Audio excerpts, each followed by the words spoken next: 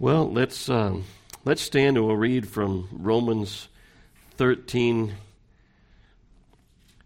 once more. Romans number 13, or chapter 13, verse number 8. Oh, sorry, Romans 13 and verse number 8.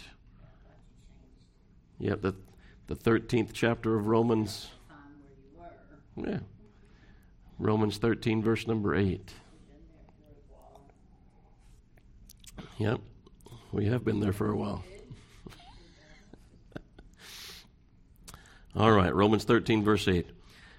Owe no man anything but to love one another. For he that loveth another hath fulfilled the law. For this, thou shalt not commit adultery, thou shalt not kill, thou shalt not steal, thou shalt not bear false witness, thou shalt not covet. And if there be any other commandment, it is briefly comprehended in this saying, namely, thou shalt love thy neighbor as thyself. Love worketh no ill to his neighbor. Therefore, love is the fulfilling of the law. Turn over to 1 Corinthians chapter 13. 1 Corinthians chapter 13. Probably could all quote that without turning over there for the most part.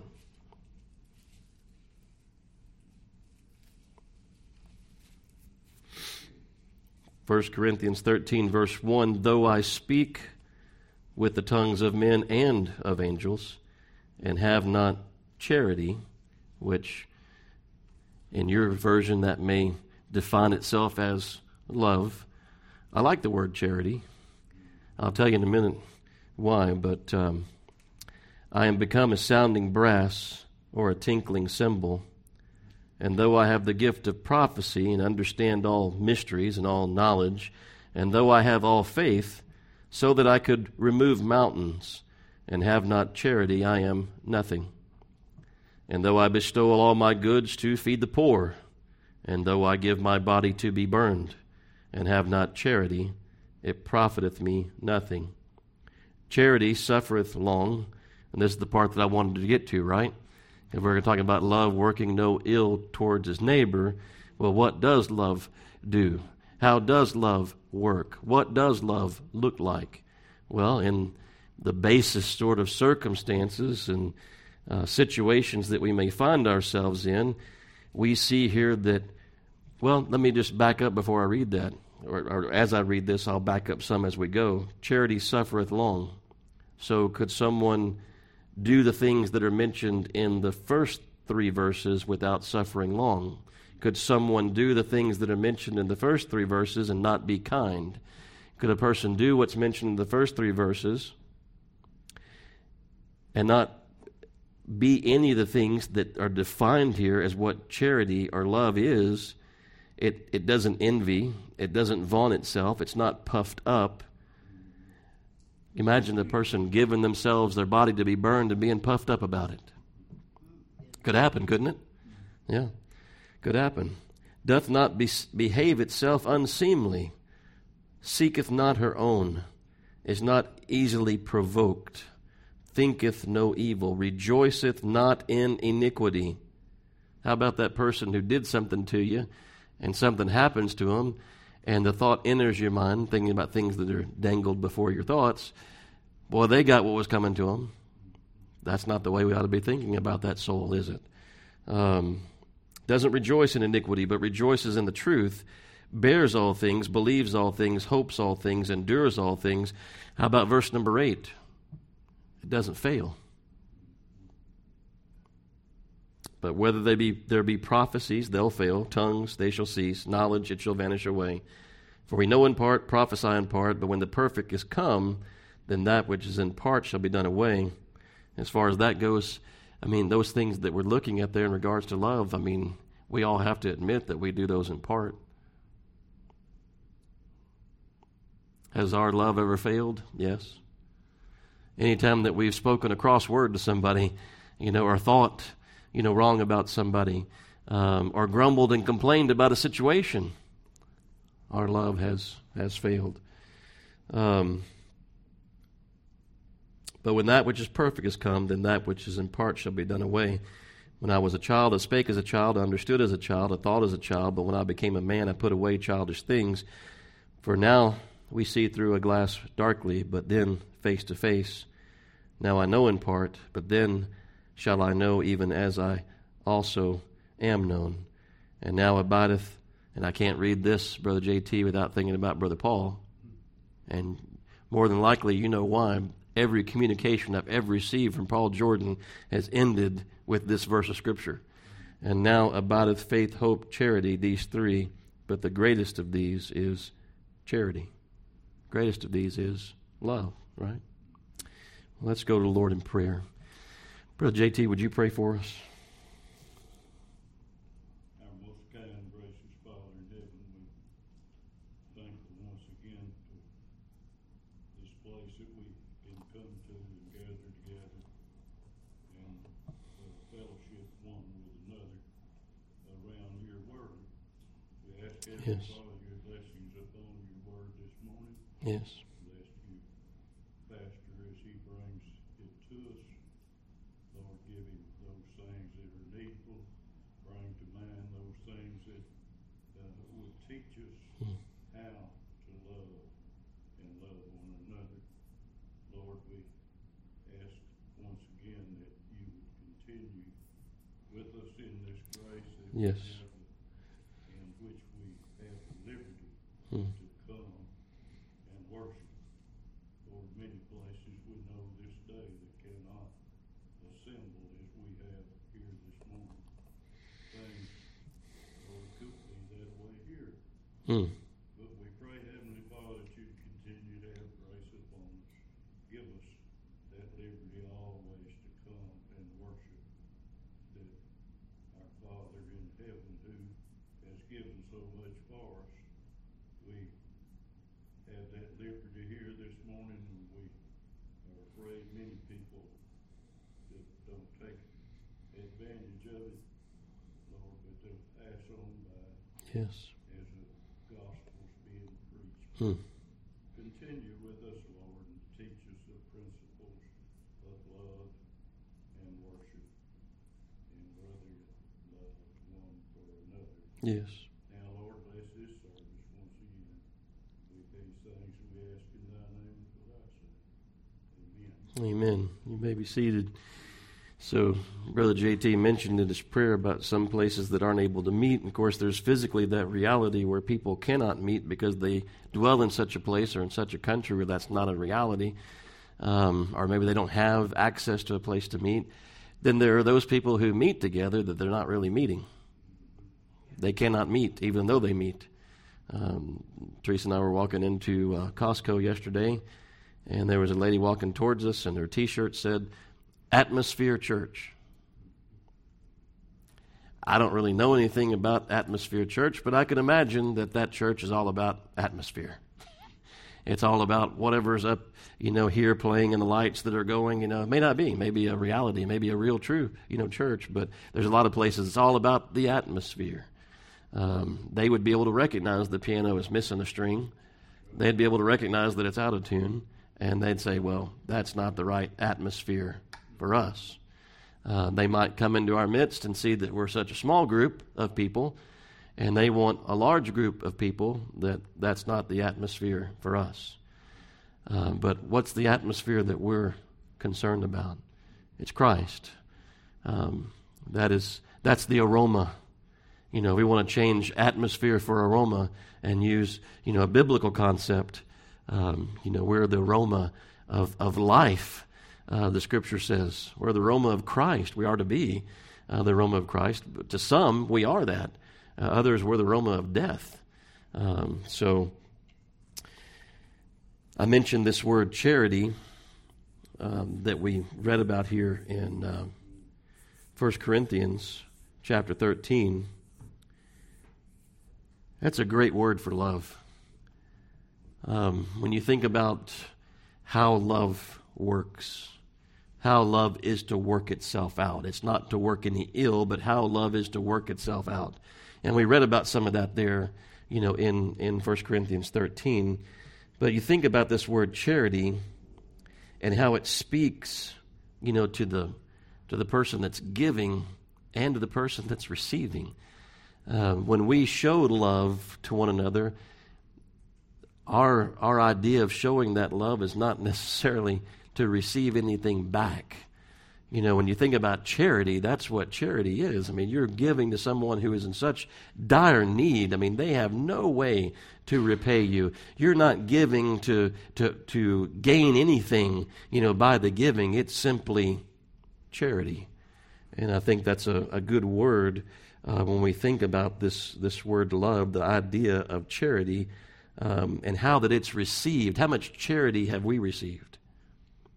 Now, I know that there's probably not anyone here who's ever lived, on the street and had to hold out a cup or a hat and live off the charity of others. But how much charity have we received from God?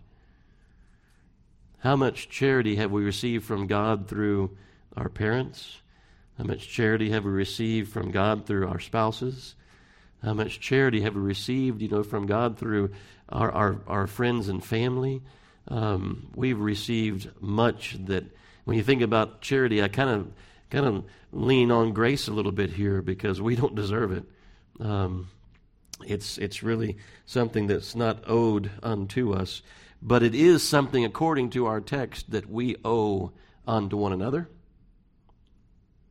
that we owe unto souls that are outside of the church.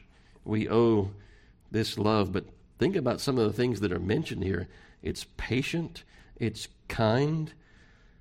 I mean, the attitude of people just in the grocery store. I mean, I don't know if you observe some of the same things that I do, but people want to be first. They're not patient. People will cut you off on the road. I remember in my driver's education class, Cohen, I know have you finished it? You done? Yep, you're done. Okay. Cohen just finished that. I remember in mine, I was going to public school and we had, one of these big simulators where you'd go in and you actually sat behind, a steering wheel. That was your desk, basically, and there was like 20 other people in there with you. And they would play, sort of a road, going along there, and, you were supposed to be steering, and it was grading you on everything, brakes, blinkers, all that kind of stuff. But one of the films that they showed us, they told us, they said, look, and some of the kids had sports cars in the classroom. They said, you're never going to get in front. And I've always thought about that, because you're never going to be first. There's always going to be somebody up the road ahead of you. But there's a lot of people that drive like they're first. They're going to come in first place. But you think about this idea of being patient and kind.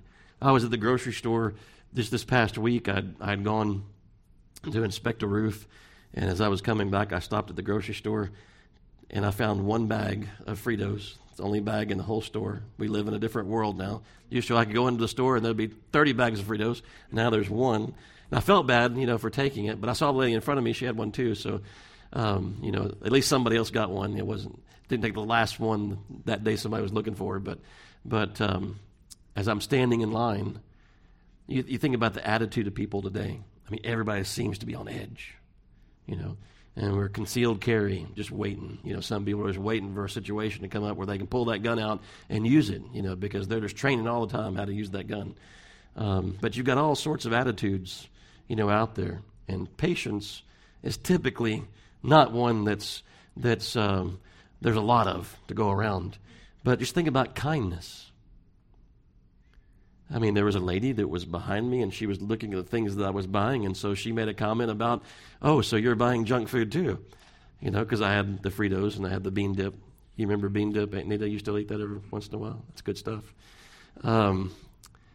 So I carried on a conversation with her. I could have ignored her. She was apparently looking for some sort of a response, some sort of a conversation. It wasn't this thing that she said in anger. But During the course of the conversation, Sister Betty and Brother JT came up because she saw, I was married and all, and so she was asking me about, she was concerned about, me. She didn't know me. I was a complete stranger to her. And I told her, I said, well, there's a couple in our church that I'm hoping that my wife and I, will be able to make it to that place they've made it to. I said, if we do, I said, we've been married a little over 30 years. I said, we've still got 30 years to go. And that's something to think about. And they still like each other. They're still patient with each other. They're still kind with each other, But think about some of these things that love is. Love is patient. Love is kind. Love bears all things. Storyteller telling about the truck is going up the mountain and the truck is ahead of it. Mm-hmm. It had a sign on the back of it that said, I may be slow, but I'm ahead of you. Well, in that respect, as far as the length of years married, brother, you're ahead of us, and we're coming along behind. You're ahead of us. But that's a reality. I mean, you think about today. I mean, people. I read an article just yesterday, I think it was, where I was telling Teresa there were two people that were celebrating a couple celebrating their 100th birthday together. And they'd been married for 79 years, was it? I think it was 79 years. You don't read about that much. Get us another 50 years down the road and see if we ever, read about somebody, that makes it, that far. I don't know. But, I mean, has this been necessary in our marriage? Yes. Has it been necessary in JT and Betty's marriage? Yes, absolutely. Love bearing all things, believing all things, hoping all things, enduring all things. A love that doesn't fail. That's the standard. The standard is Christ. But here's this working out of this thing of love that's what it looks like when it interacts with, communicates with, has dealings with the world around us. That's for our part. And this is the part where it's like my kids saying, well, I asked them to forgive me, but they wouldn't forgive me. I said, well, you did the thing that you're supposed to do. That's their part. I said, you can pray for them. I don't know that any of them have never forgiven each other, but there's been that little stint, where they're still angry with each other. That one of them is just like being a little more obstinate, than the other one. And that can happen to any of us, can it? It doesn't have to be my kids. It could be any of us. That can happen too. But our part. Now, the world may not reciprocate. But that's not what this love is, because that kind of love that does reciprocate, that's the kind of love that the Lord talked about that we're not like. The world loves its own, and they do reciprocate with one another, but they're children of darkness, and we're children of light. And so there's going to be conflict, there. We are to expect tribulation. We are to expect persecution. Talk about expectations, right? And if you're going to live godly in this world, then you're going to suffer what? Persecution. You're going to suffer persecution. What mode or that may come in. It may just be being slighted by somebody at work, being excluded, by certain people, or it could be something as extreme as martyrdom, But think about this love and how this love conducts itself. You have our Lord upon the cross saying, Father, forgive them, they know not what they do. You have Philip being stoned, to death, and he's saying, lay not this sin, to their charge. So this is love. This is love. Now, that's not the love that we see depicted upon the television. The love that's depicted upon the televisions, that sappy sort of stuff. It's really not this that we're looking at here. It's mutual affection, for one another. And it makes us feel good, maybe, because people are getting along with one another. But it's not this type of love that we're talking about here. We're talking about spending ourselves for the sake of Christ and being spent for the sake of Christ. Whatever the cost, that we would be that loving, that love, and that would be our desire and our prayers, that love would not fail. That love which God has shed abroad in me would not fail for any person. Would not fail for my wife, certainly. Would not fail for my children. Would not fail from anyone in my family or my brethren. But it wouldn't fail towards the world. And those that God has set in my life and given me to be, a witness before, a light before, so that they may see those good works and glorify, our Father which is in heaven. So, is our love patient? Is our love kind? Does our love bear all things, believe all things, hope all things, endure all things? Does our love fail? Now, we all can say that we have fallen short. There's in most every respect, right? I mean, I don't think there's ever a sermon that I've preached, Brother JT, that I've thought I couldn't have done, better than that. I couldn't have spent more time, with that. I couldn't have known that subject matter more than what I did. I couldn't have spent, you're thinking about spending time with just one verse of Scripture. How much more could be drawn, in from other places in Scripture that would have given a better understanding and a better definition? But then again, we understand that it's not because of the person speaking. We know it's the Lord that can do that, even with a minimal amount of preparation. Not that I'm saying that's what I desire to do each week, but go on to the Sermon on the Mount, and you think about cast a shadow of love upon those things that are mentioned there. Blessed are the poor in spirit. How does this love conduct itself? It's poor in spirit. It's another facet of this as we turn, like I said this morning, as we turn that, gem a little bit, we see it from another place in Scripture. Blessed are they that mourn, for they shall be comforted. Blessed are the meek. The world's not about meekness, that's for sure. They would consider that indeed to be weakness, wouldn't they? But how much more strength does it take not to retaliate than it does to retaliate? I mean, when they retaliate, they're just giving in to their emotions. They're giving in to their anger. What we ought to be doing is giving in to our love, right? Instead of giving in to those emotions, which we have them. We have the flesh that we contend with, but we ought to be giving in to love. We ought to be pursuing love. Blessed are they which do hunger and thirst for righteousness.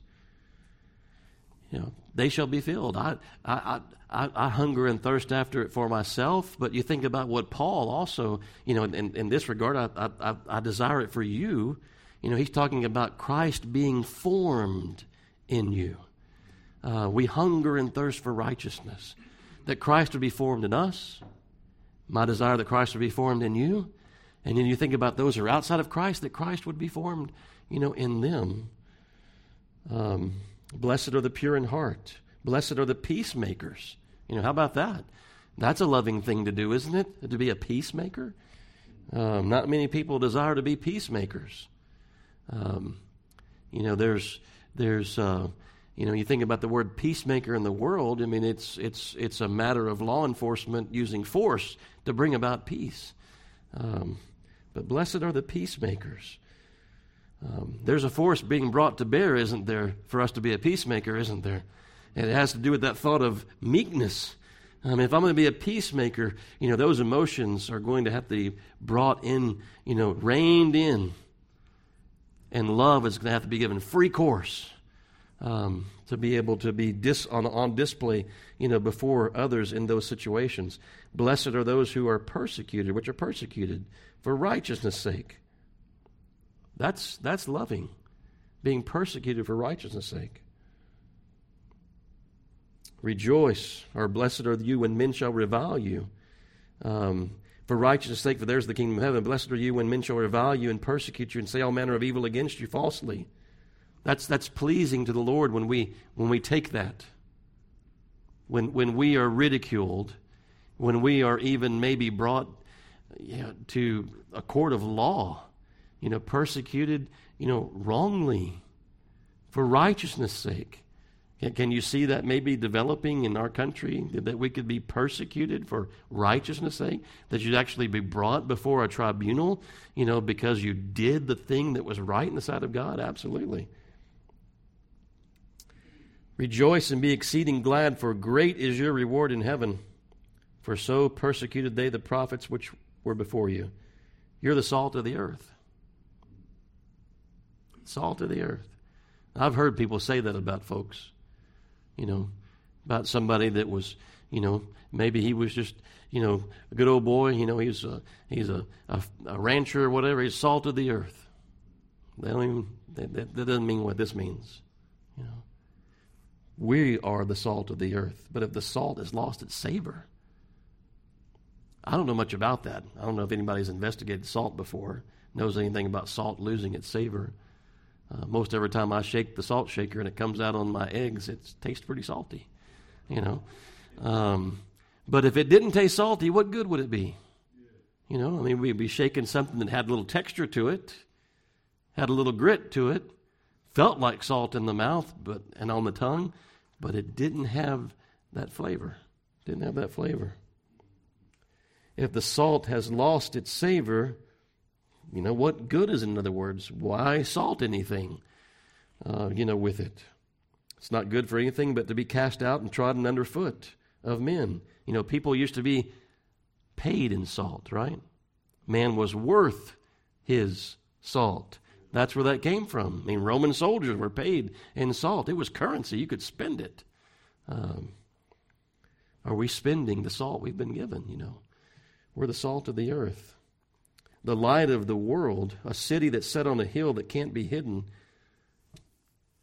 We were talking about this a little bit, Donnie, weren't we? Things have always been dark, right? But things seem to be getting a little bit darker every day. And as things get darker and darker, guess what? The light shines brighter and brighter. The light that shines, it can be seen from a long distance. Those who sat in great darkness, or in darkness saw a great light, right? I'm further, we don't even have a security light anymore. Aunt Nita, I can walk outside and see the stars, I lived in Pasadena, I didn't see the stars really, but in the city, because there's street lights everywhere. But if you're out there in the woods like that, and there's a light on inside the house, you can see it from a long ways away when it's dark. Well, neither do men light a candle and put it under a bushel, but on a candlestick, so that it giveth light unto all that are in the house. And here's this verse that I've been mentioning over and over again, right? Let your good works, or let your light so shine before men that may see your good works and glorify your Father which is in heaven. So, all of those blesseds, as we look there, and all of that's mentioned in 1 Corinthians 13, the contrast that I would draw between where we are in Romans 13, 1 Corinthians 13, here, in the Beatitudes, is this. When you get over to Romans 13, those are things that you don't do. And some people think that's the loving thing, is just you don't do certain things. But we see that love is an operation. It's a positive thing. It acts. It lets its light so shine that men may see your good works and glorify your Father which is in heaven. So it's not just a list of things you don't do, but it's a list of things that you also do. Love works. Love does something. It doesn't do these things, but it does do those things, right? So we see that. And as I said, as I was contemplating some of these things that we have within the text that are things that would be considered in the category of working ill, towards our neighbor, that Paul mentions here, as far as adultery and murder and theft and bearing false witness or lying and coveting. As I mentioned, those are all things that within the space. You think about your life as a believer, and here we're desiring to glorify God in all that we do. And we were talking about this morning the dangers, of sin and how sin seeks to devour. It's never satisfied, and that one little thing can snowball and roll into so many other things that happen after it. You think about this list that's given here. As I mentioned, all of these things happen in David's life within the space of a single chapter. I mean, a single chapter in Scripture, all of these things transpire. If you look over at 2 Samuel, chapter number 11, and maybe some of you have already read from that's written there earlier when we were mentioning these things. 2 Samuel chapter number 11, we'll see in reading these things how that what we're looking at here in Romans 13, David wasn't expecting these things to happen. David didn't get up that afternoon and plan on the things that took place. How we need to guard all of these entry points that sin has into our lives. We need to guard against them gaining, entry. 2 Samuel 11 verse 1 says, it came to pass after the year was expired, at the time, here's the information we're given about David should have been somewhere else than where he was. At the time when kings go forth to battle, that David sent Joab and his servants with him and all of Israel, and they destroyed the children of Ammon and besieged Rabbah. But David tarried still at Jerusalem. And that's not just historical information. The Bible's telling us that David should have been somewhere else than where he was. Verse number 2, likewise, it says that it came to pass at eventide that David arose from off his bed. It's not just useless facts. This is instructive for us. And walked upon the roof of the king's house, and from the roof he saw a young woman washing herself. And what should he have done at that point? Turn away. Going back to bed would have been better than what happened next, for sure. Turn away. Some people don't have decency, do they? You would think modesty would have reigned in a day like that, but some people don't have decency. No doubt David's platform may have been a little bit higher, and she may not have expected to be seen from such a place, but there are lots of people that walk all around us. I'm sorry, Cohen, Andrew, you live in a day, not that it hasn't happened in my day, but you live in a day when there's not much modesty. What do? Turn your eyes away. Turn your eyes away from beholding such things. And it's not just in the grocery store or, when we're out on vacation. It's on the television. It's in magazines. Again, let me couple, that with turning your eyes away with what can happen and how it can snowball and where sin will take you that you do not want to go. Be careful. So David arises from his bed, walks upon the roof of his house, and from that roof he sees a young woman washing herself, and the woman was very beautiful to look upon. And David sent and inquired after the woman, or about the woman, and one said, is not this Bathsheba, the daughter of Eliam? And here's the next warning that's given. The wife of Uriah. That should have been it, right there. Again, he should have turned his eyes away. But here again, we should turn our eyes away. Here again, he should have left that situation, alone at that point. But it says that David sent messengers and took her, and she came in unto him, and he lay with her, for she was purified from her uncleanness, and returned unto her own house. Now, it takes two to tango, right? It wasn't just David. Bathsheba had fault to bear in this matter. It wasn't David alone. But we have some space and time that would have happened here. We don't see that there was any other interaction, between them that we know of at that point. But here's the next news that we received. The woman conceived. And she sent and told David and said, I'm with child. So what's David's response? be sure your sin will find you out, right? But David's seeking to cover this up.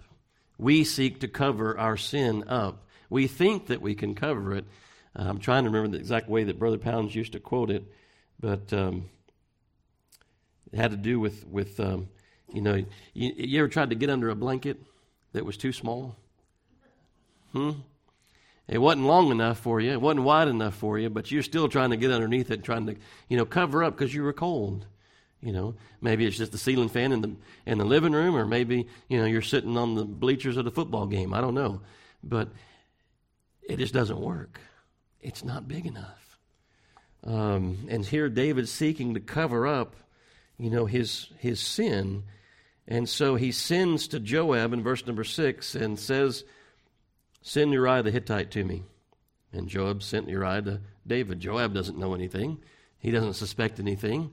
He's just doing the thing that the king's asking him to do. And so Uriah comes on him. Uriah doesn't expect anything. Uriah was come unto David, and David asked of him or demanded of him how Joab did, how the people did, how the war prospered. And David said to Uriah, he was given the information, of course, "Go down to thy house and wash thy feet." And Uriah departed out of the king's house, and there followed him a mess of meat from the king. But Uriah, again thwarted, right?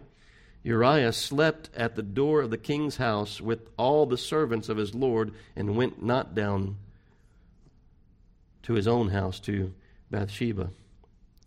And when they came and told David, saying, "Uriah went not down to his house," David said unto Uriah, "Camest thou not from thy journey?" He almost reprimands Uriah. Who's the one that needs to be reprimanded here? But it seems to be that he's reprimanding Uriah for not doing the thing that he wanted Uriah to do. "When then didst thou not go down unto thine house?" And Uriah said unto David, "The ark and Israel and Judah abide in tents, and my lord Joab and the servants of my lord are encamped in the open fields. Shall I then go into mine own house to eat and drink and to lie with my wife? As thou livest and as thy soul liveth, I will not do this thing." And David said to Uriah, "Tarry here today also, and tomorrow I will let thee depart." So Uriah abode in Jerusalem that day and the morrow. And when David had called him, he did eat and drink before him, and made him drunk. Can you see the series of events and this one thing that led to another thing, that led to another thing, that led to another thing, and where does it end? And at even Uriah went out to lie on his bed with the servants of his Lord, but did not, or went not to his own house. And it came to pass in the morning that David wrote a letter unto Joab, and sent it by the hand of Uriah. And he wrote in the letter, saying, "Set ye Uriah in the forefront of the hottest battle, and retire ye from him, that he may be smitten and die." And it came to pass, when Joab observed the city, that he assigned Uriah unto a place where he knew that valiant men were. So if we're going to take that part of the city, it's going to take these men to do it. So there's valiant men that are there fighting the hottest battle, it seems. Verse 17 says, "And the men of the city went out and fought with Joab, and there fell some of the people of the servants of David, and Uriah the Hittite died also." Then Joab sent and told David all things concerning the war, and charged the messenger. Here's Joab's concern. He's going to blame me that these men died. So Joab sent unto David concerning the war, and charged the messenger, saying, "When thou hast made an end of telling all the matters of the war unto the king, and if it be so that the wrath of the king's wrath arise, and he say unto thee, Wherefore approached ye so nigh unto the city when you did fight? Knew you not that they would shoot from the wall? Who smote Elimelech, the son of Jerubbesheth? Did not a woman cast a piece of millstone upon him from the wall, that he died in Thebez? Why went you so nigh the wall? Then say thou, thy servant Uriah the Hittite is dead also. Joab knew it would be the end of the matter right there, right? So the messenger went and came unto David and showed him these things that Joab had said. And the messenger said unto David, surely the men prevailed against us and came out unto us into the field when we were upon them, even unto the entering of the gate. And the shooter shot from the wall upon thy servants, and some of the king's servants be dead. He didn't even wait for David to get upset. He just goes ahead and throws in there what Joab had told him. He says, and thy servant Uriah the Hittite is dead also. And notice David's response. So what's David's end game been here? He's trying to cover up his sin, isn't he? And so how does he respond to these valiant men dying? How does he respond to Uriah, dying? He's been thwarted. God's thwarted his purposes up to this point. Uriah would not go home. Even after he was drunk, he would not go home. So then David said unto the messenger, thus shalt thou say unto Joab, let not this thing displease thee. For the sword devoureth one as well as another. Make thy battle more strong against the city, and overthrow it, and encourage thou him. He got what he wanted. As far as he was concerned, that was the end of the matter. And when the wife of Uriah heard that Uriah, her husband, was dead, she mourned for her husband. And when the mourning was past, David sent and fetched her to his house, and she became his wife and bare him a son. But the thing, here's, Brother JT was talking about that end verse in Revelation. Here's the end verse here in this chapter. But the thing that David had done displeased the Lord. There's consequences, aren't there? That was mentioned this morning already. But can you see the things that we have mentioned here in Romans 13? Well, what's mentioned there? Well, you're not supposed to commit adultery. That's how this whole thing got started in David's life here. Thou shalt not kill. It led to the murder of Uriah. Thou shalt not steal. He stole. When you get to Nathan's part in the next chapter, and he tells the story about the rich man with all these sheep and the poor man that just had one, and the rich man took the one man's sheep away. And David's, that's not right. Shouldn't have stole that man's sheep. David did that very thing. Bear false witness. As far as Joab was concerned, Uriah must have done something bad to deserve the king's wrath, that he would be put in the hottest part of the battle and withdrawn from, that he might die. How about the next one? Covetousness. David coveted another man's wife.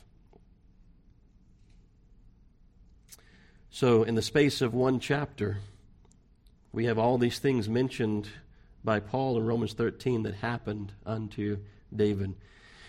Right there, a good thing for us to say, any of us, like we said, there was fault, with Bathsheba and David both. They were complicit, in this matter.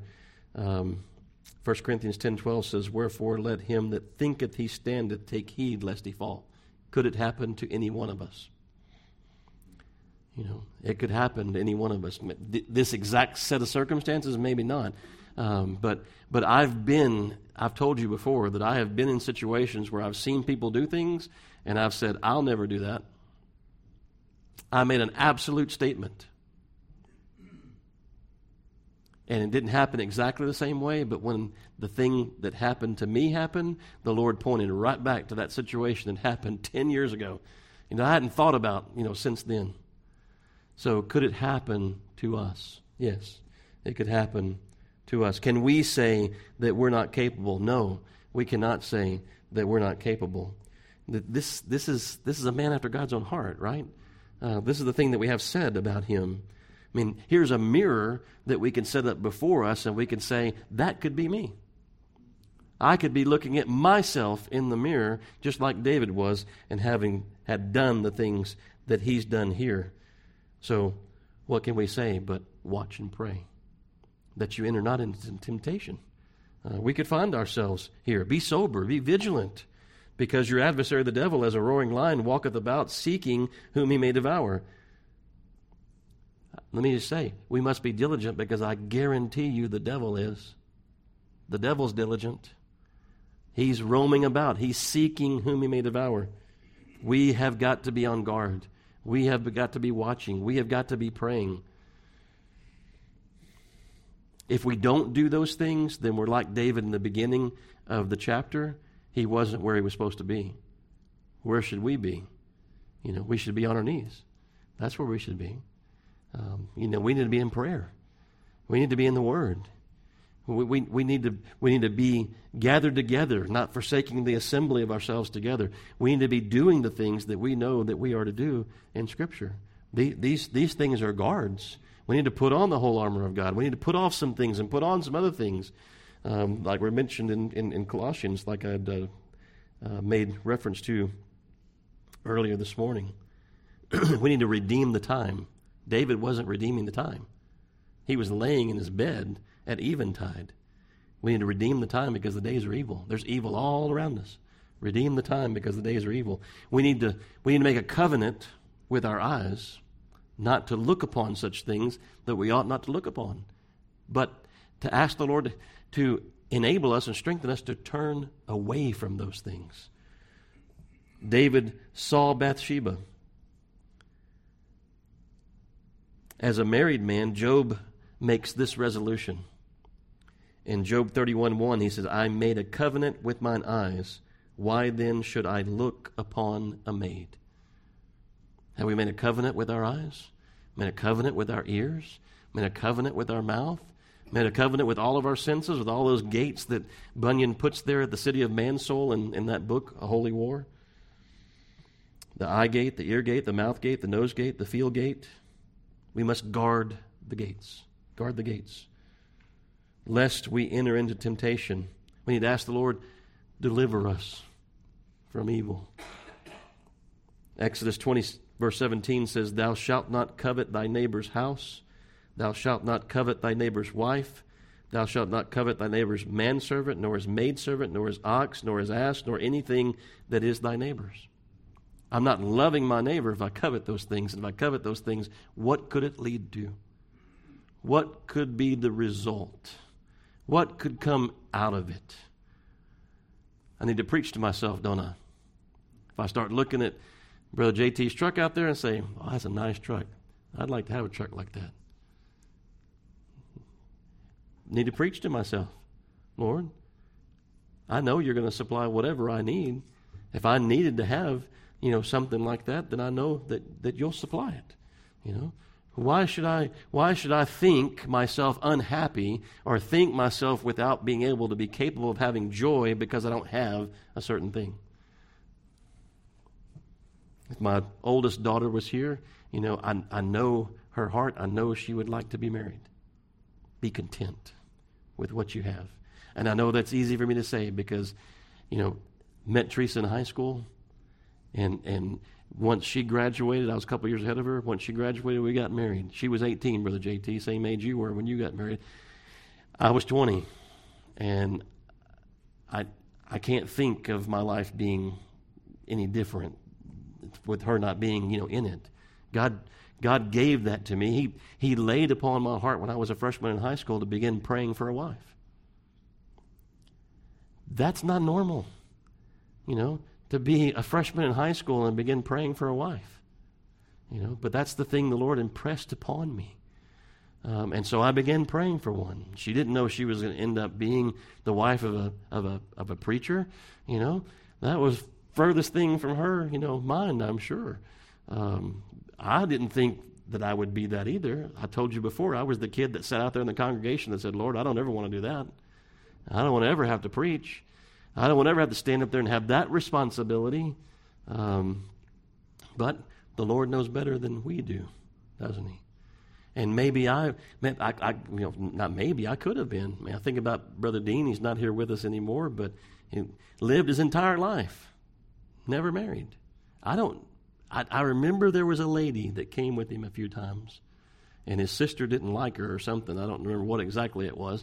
But that was kind of the end, of that. But born in that house there in Groveton, died on the road or driveway, right there too. And I guess it was the dirt road out in front of it.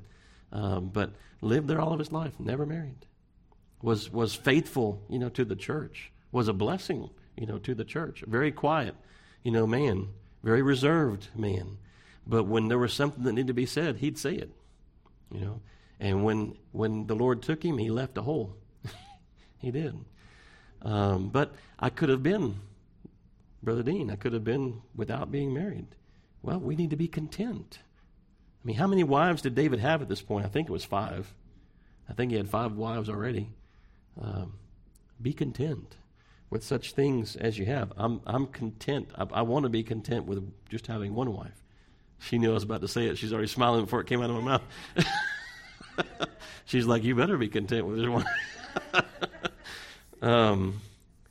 But David coveted, he stole, he bore false witness, he committed murder and adultery. James 1:12 says, blessed is the man that endureth temptation, for when he is tried, he shall receive the crown of life which the Lord hath promised to them that love him. Let no man say when he is tempted, I'm tempted of God, for God cannot be tempted with evil, neither tempteth he any man. But every man is tempted when he is drawn away of his own lust. So there was David in his eyes, and he was beholding Bathsheba, and he was drawn away of his own lust and enticed. Then, when lust hath conceived, it bringeth forth sin. So, like we said so many times before, the sin is not in the temptation.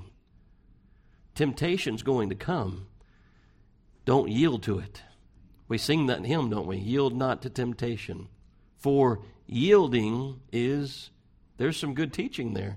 Yielding sin. For yielding is sin. The sin's not in the temptation.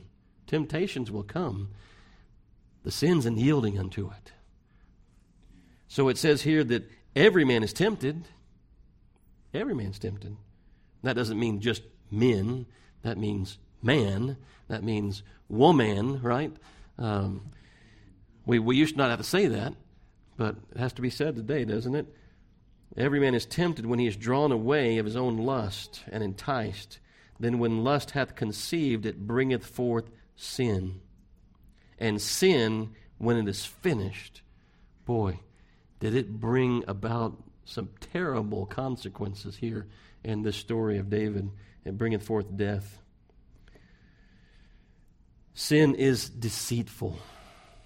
Sin is very deceitful. I mean, it has to be, doesn't it, for us to yield to temptation? How deceitful is it? We know that it's wrong. And there are these roadblocks that were put up in David's, path, and yet he jumps and hurdles, over them. And we do the same thing. It's a tangled web. Webs are sticky, aren't they? Webs are sticky. And they're strong. Webs are strong. And apart from God's grace, when you think about, I wish we had time. If you have time, you think about it. The Lord brings it to your remembrance. Go and read Psalm 51. Go and read Psalm 51 and see.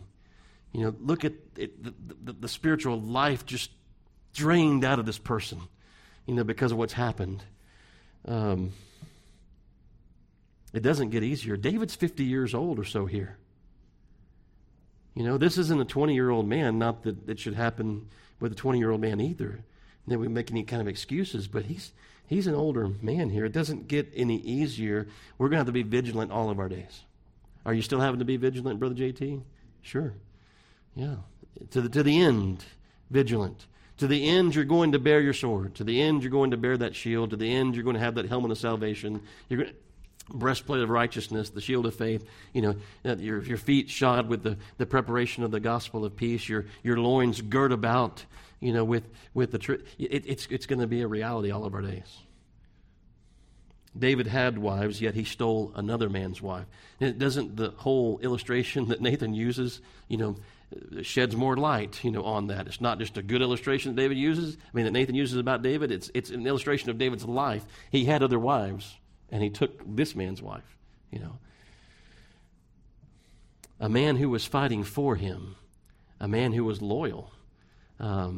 We see that in his character, and he steals this man's wife. And others were watching. mean, we've talked about it from the standpoint of David. We talked about it from the standpoint of Bathsheba and Uriah. But, I mean, here's Joab and all of Israel that's watching. I mean, David's trying to keep this thing under wraps and under cover, but it's like that blanket that's just too small. It won't fit over everything. You may be able to cover this little thing over here for a little while, and then this breaks out over here, so you're going to try to cover it up.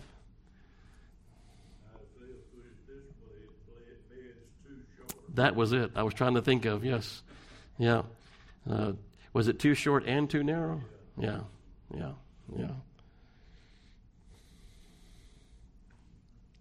Instead of taking, well, let me go back to others watching. David's sons at this point are old enough. They know what's happening. They're old enough, they see what's happening. They're old enough that they look at their father and they say, well, if he can do that, if that's what this position gets, if that's what you can do with that kind of power, there's temptation, there that's flooding into their own minds. Instead of taking advantage of his position and working good, he's working ill towards his neighbor. So beware of the beginnings of sin, because you do not know where that sin will take you. You do not know where you may end up. I was trying to see if I put a quote. Anybody familiar with the name Ravi Zacharias? Do you know the name? No? Christian apologist.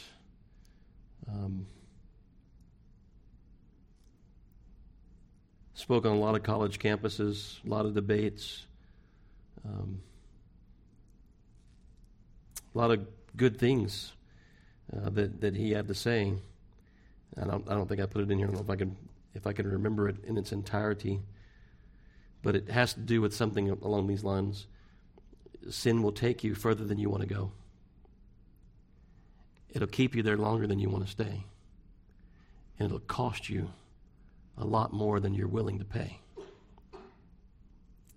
And that being said, it happened to that very man who said those words. There was sexual immorality, in his own ministry, ruined the ministry, really. So it will take you further than you want to go. So beware of the beginnings of sin. Be fearful of how far it could take you. Again, can a man take fire in his bosom and his clothes not be burned?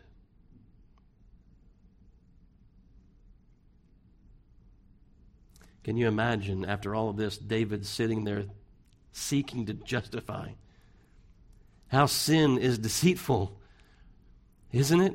I mean, to commit murder and adultery and covetousness and all the things that we have mentioned here and more, and still try to justify that in your mind, and still not be broken and sorrowful and grieving and repentant until God sends Nathan in the next chapter. That's another chapter you can go and read. Sin is deceitful.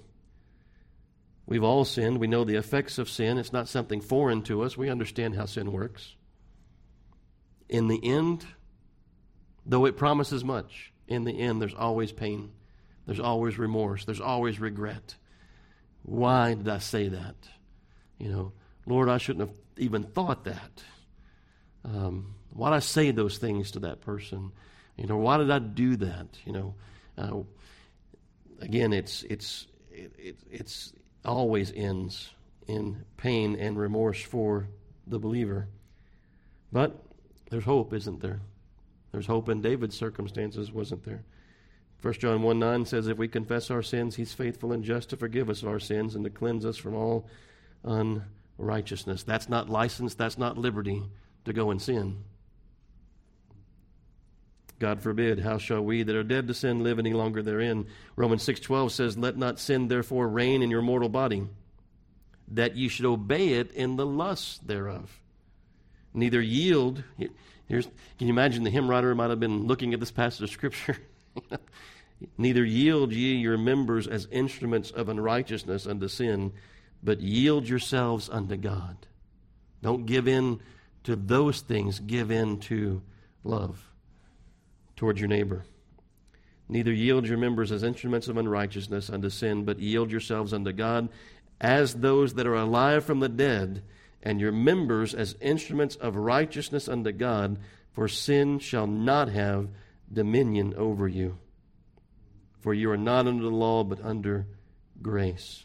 And then Colossians, already mentioned, goes into saying, mortify, therefore your members which are on the earth, fornication, uncleanness, inordinate affection, evil concupiscence, covetousness, which is idolatry.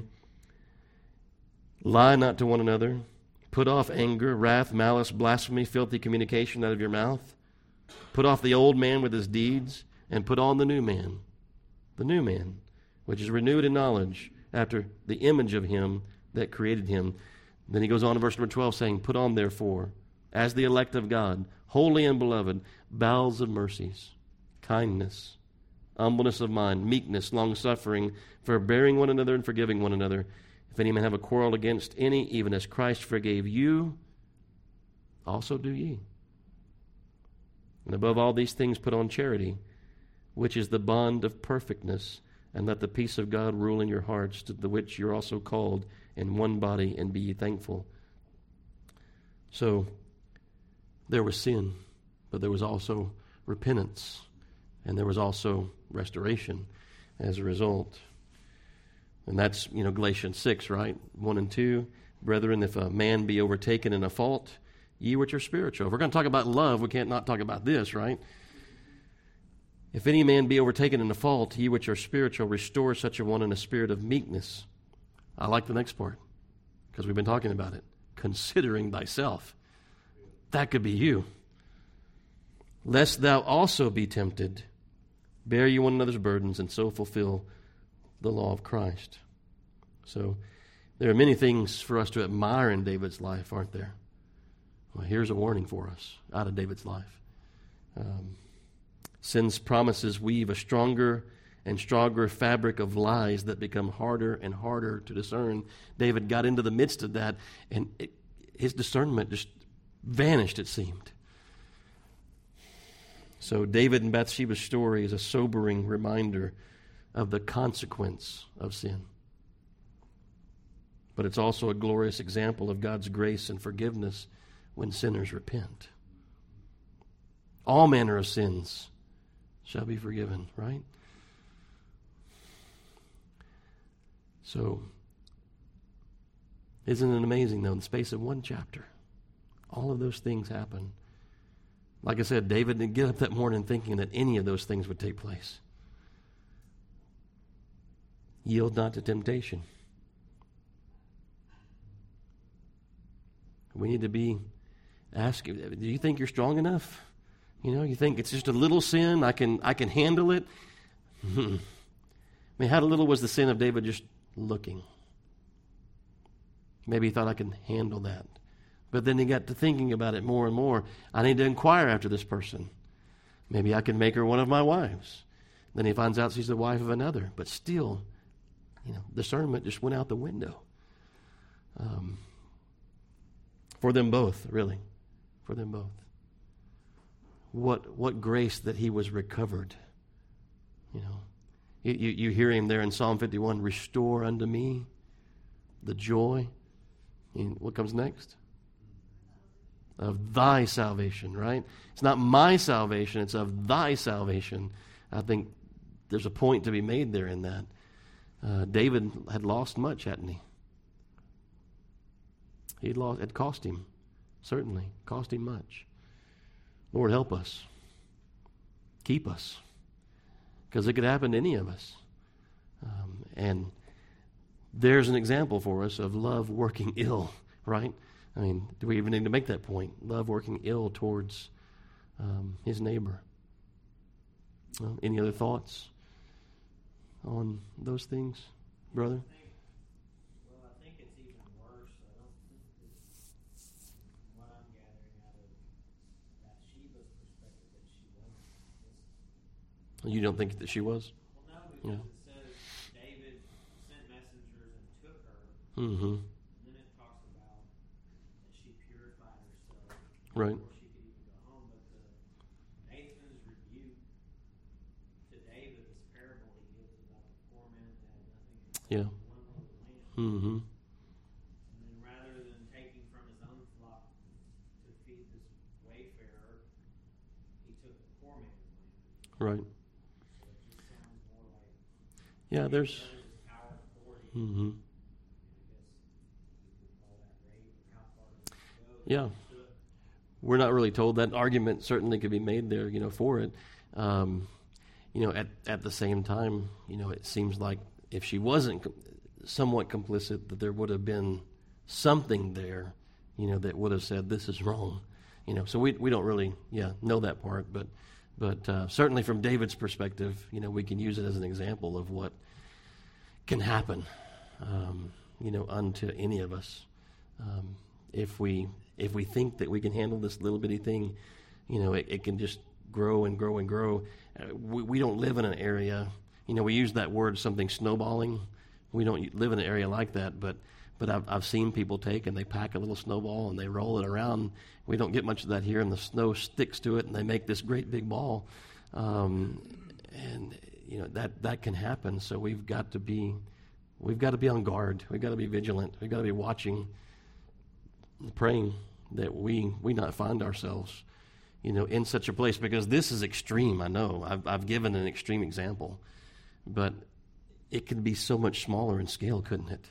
That we do not show the love that we ought to show unto those around us, and it's still sin in the sight of God, and it still can lead to something much greater than that. So there's an old quote that I used to quote a lot, but it's this, that we need to nip sin in the bud. Have you ever heard that before? Of lust. Nip sin in the bud of lust. The opposite of that is to lay down the reins on the neck of lust and just let it go wherever it's going to go. On a positive note on that side of laying down the reins, I know my dad would tell me when it was dark and they were out back when the cows could free range, they would lay the reins down. The horse knew. They didn't know where they were at, really, but the horse knew. And lust knows exactly where it wants to go. If you're going to lay down the reins, on the neck of lust, it's going to go. You know where it's going to go, and that's not a place that you want to go. Lord, keep us, from ever, being guilty, of such. But we are guilty of other things, aren't we? We don't want to dishonor the name of the Lord. We want to be an example to those around us. We want to be an example to those in our own household. We look at David's household. We see some of the ramifications of that, don't we? We see how that one of David's sons raped his sister. So we see some of that. So Lord, keep us.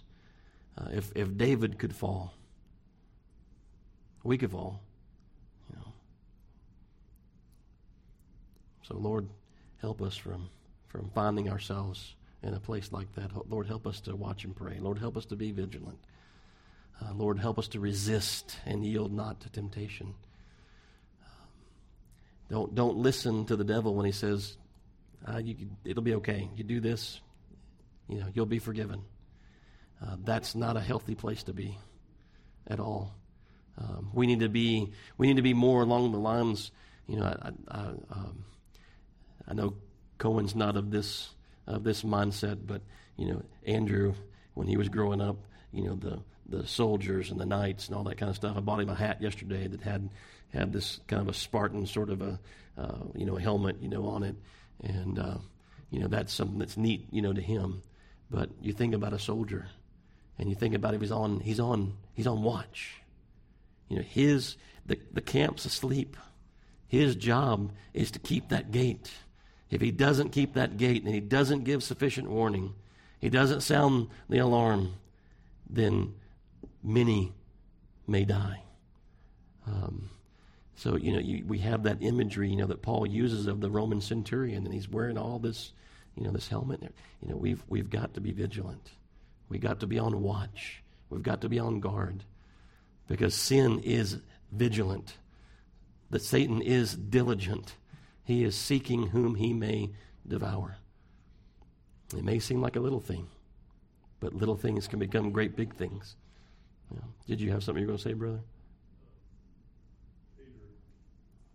Peter's admonition to the church in 1 Peter chapter 4. Mm-hmm.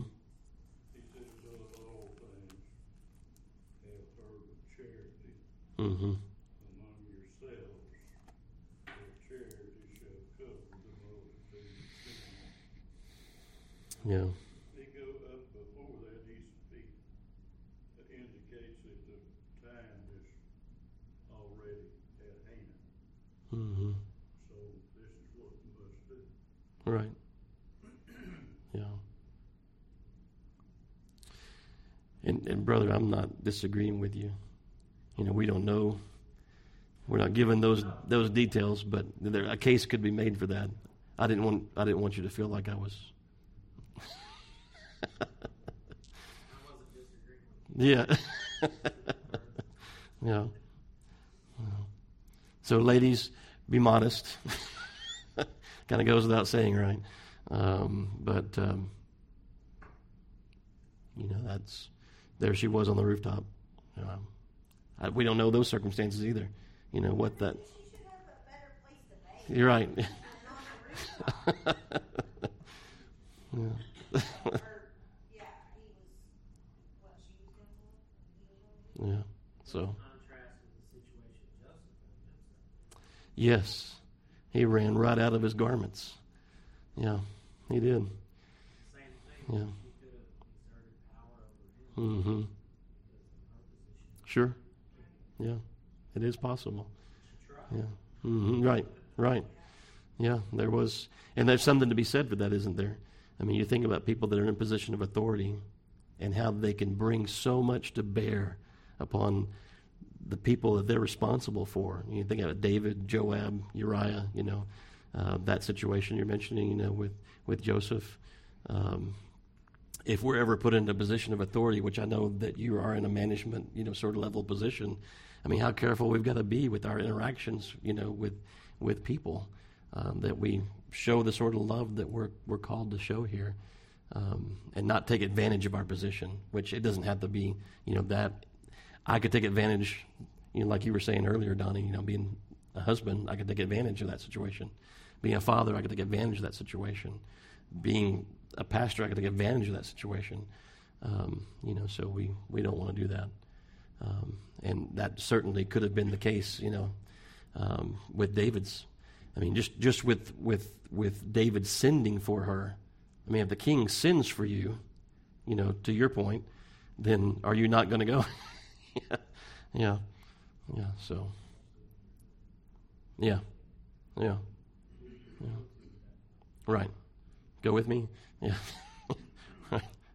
You may not be able to do that. The king didn't send for you. He only sent for one. Yeah. So, amen. Well, may the Lord use this instructively in our eyes, as in our lives, as a warning against what can happen, with even what we may judge and we may deem to be a small thing. Help us to make a covenant, like in this situation, with our eyes, that we would turn away, that such wouldn't have a chance to gain any traction or any foothold. So, all right, well, let's stand and we'll go to the Lord in prayer. I've kept you longer probably than you wanted to stay in that seat. You're probably tired of sitting there by now. I don't know what time we started. Yes. Treating her, right? No treatment, just diagnosing. Yeah. trying to come to conclusions. Yeah. Well, I mean, you can just tell. She seems just as normal as anything. But sometimes when I look at her, all around her mouth right here has turned pale. Mm-hmm. So, I remember that look. Yeah. I first talked to Carolyn, which I believe the Lord has given her a lot of wisdom. Mm-hmm. And She's been a help to me. when she sent me back after that last little thing that I sent out to all of y'all, when she read that, she sent me back. She said she's going to need more than Bibles at this point. Yeah. So, Yeah. And that's unlike some people that I've known that have known the things that she knows. She realizes that there's a point in which, okay, you're going to have more help than this. Yeah. I don't know what all they do to treat whatever it is Adrian Yeah. has, but scary, Mm-hmm. very scary. And today's message Yeah. may not be for anybody else, but it was. It's for all of us. But I just think about this whole time that since we found out about this, how Satan has just bombarded me with thoughts, Mm-hmm. and I'll just have to rebuke him. Right. Right. Because God's got this. Mm-hmm. I know He does. Whatever happens, Yeah. God. It's in His control. Yeah. And it's like Margaret said the other day. She said, "This is no surprise of God." Mm-mm. So, We were talking about that this morning. like, Yeah. Even in regards to her specifically earlier this morning. Yeah. Yeah. and then the Tiptons, Edmund passed away. Right. And I had forgotten until I talked to Bobby yesterday or the day before. Edmund lived in the parsonage, Mm-hmm. and I totally forgot all about it. Yeah. So I did send Carol a message and said, "Is there anything we can do?" Mm-hmm. And let us know. Right. Good. Okay. Yep. Any others? If we go to this Bible conference, pray for us. We've never been to it before. It's something that when Rebecca moved to Midland, I guess mostly, was intent on finding her somewhere to worship. And had conversations by phone with the pastor there before she ever got there, and felt like that it was a good place for her to be. And so they're having this conference, and it's going to be in New Braunfels, I think about Tuesday, Wednesday, Thursday, Friday, I think is what it is, in August, the first part of August. So we've never been to it before, but the pastor asked us to come, so we're going to go, unless the Lord chooses otherwise. But pray for us. We want to be a blessing, to that body if we can be. So remember us in that regard. Yeah, Rebecca will get in the car and drive this way back for the first time. She's flown every other time, but she gets to drive the 8 hours that we drove when we took her up there. So, yeah, and as the Lord brings that to your mind, we are praying the Lord would send her back this way when she finishes her contract, up there. She certainly complains enough about the things that happen. I'm sure there's not a perfect hospital anywhere, but she complains about things that happen there, and how they're understaffed, overworked, mistakes could be made, and lives could be, lost as a result. So, but I think she finishes in February. September's her contract, but her apartment contract's up in March. That doesn't mean anything. We can buy that out to get her back. So she'll be looking for a position, is what she was telling us, down this way, but she has no idea, where the Lord might send her. She's contemplating being a travel nurse, which Dad doesn't like, but that doesn't matter if that's what the Lord wants her to do, or finding a position maybe around the Woodlands area, hopefully not Houston, but if that's where she needs to be, then so be it. So, but be in prayer for her. She seeks, she sought the Lord about what, He would have her to do. He laid upon her heart to become a nurse. She went through lots of school days and study to get there, and so she just wants to know now where the Lord would have her to be after she finishes her contract there. It could be that He keeps her there. I don't know. My hope is she'd come back down this way, but we'll see. That's just a dad, yeah, and a mom. Yeah, a little bit, something, yeah, something. Well, her mindset, she's got to be in the thick of it. It's emergency room or it's ICU, so we'll see. I don't know where that'll be. Yeah. Yes, they do. They have those same problems. Those same problems exist here. Yes. Yeah. Right. All right. Well, let's go once again to the Lord in prayer and return thanks for the meal that the Lord's graciously, like we said before. Can you imagine all that goes into? I mean, JT's just got his field, and all the fields that there are, all across this world that God calls us to grow, to put the sort of, I was complaining about only one bag of Fritos, but think about, all the vegetables and things that there are, and the meat that there is in the grocery store, and God so blesses us and grants those things in this food that we have back. We don't take it for granted. God's given that to us. Yeah. Pray for rain. I did, and we got some this week. Out here, were you not praying? All I could think when Trinity had rain a couple weeks ago, I was in town, and I thought, Lord, please let it rain at my house. And then the thought came to me, Why be selfish? Yeah. The just and the unjust. Yeah. Yeah. Right. Yeah. Right. Well, we understand. I mean, if y'all really want it to rain, I'll invite Brother Johnny to come preach. Every time he comes, it rains. Well, let's pray. Brother Donnie, would you pray for us? Lord, we just thank you for this time together. Just give us the wisdom to always go to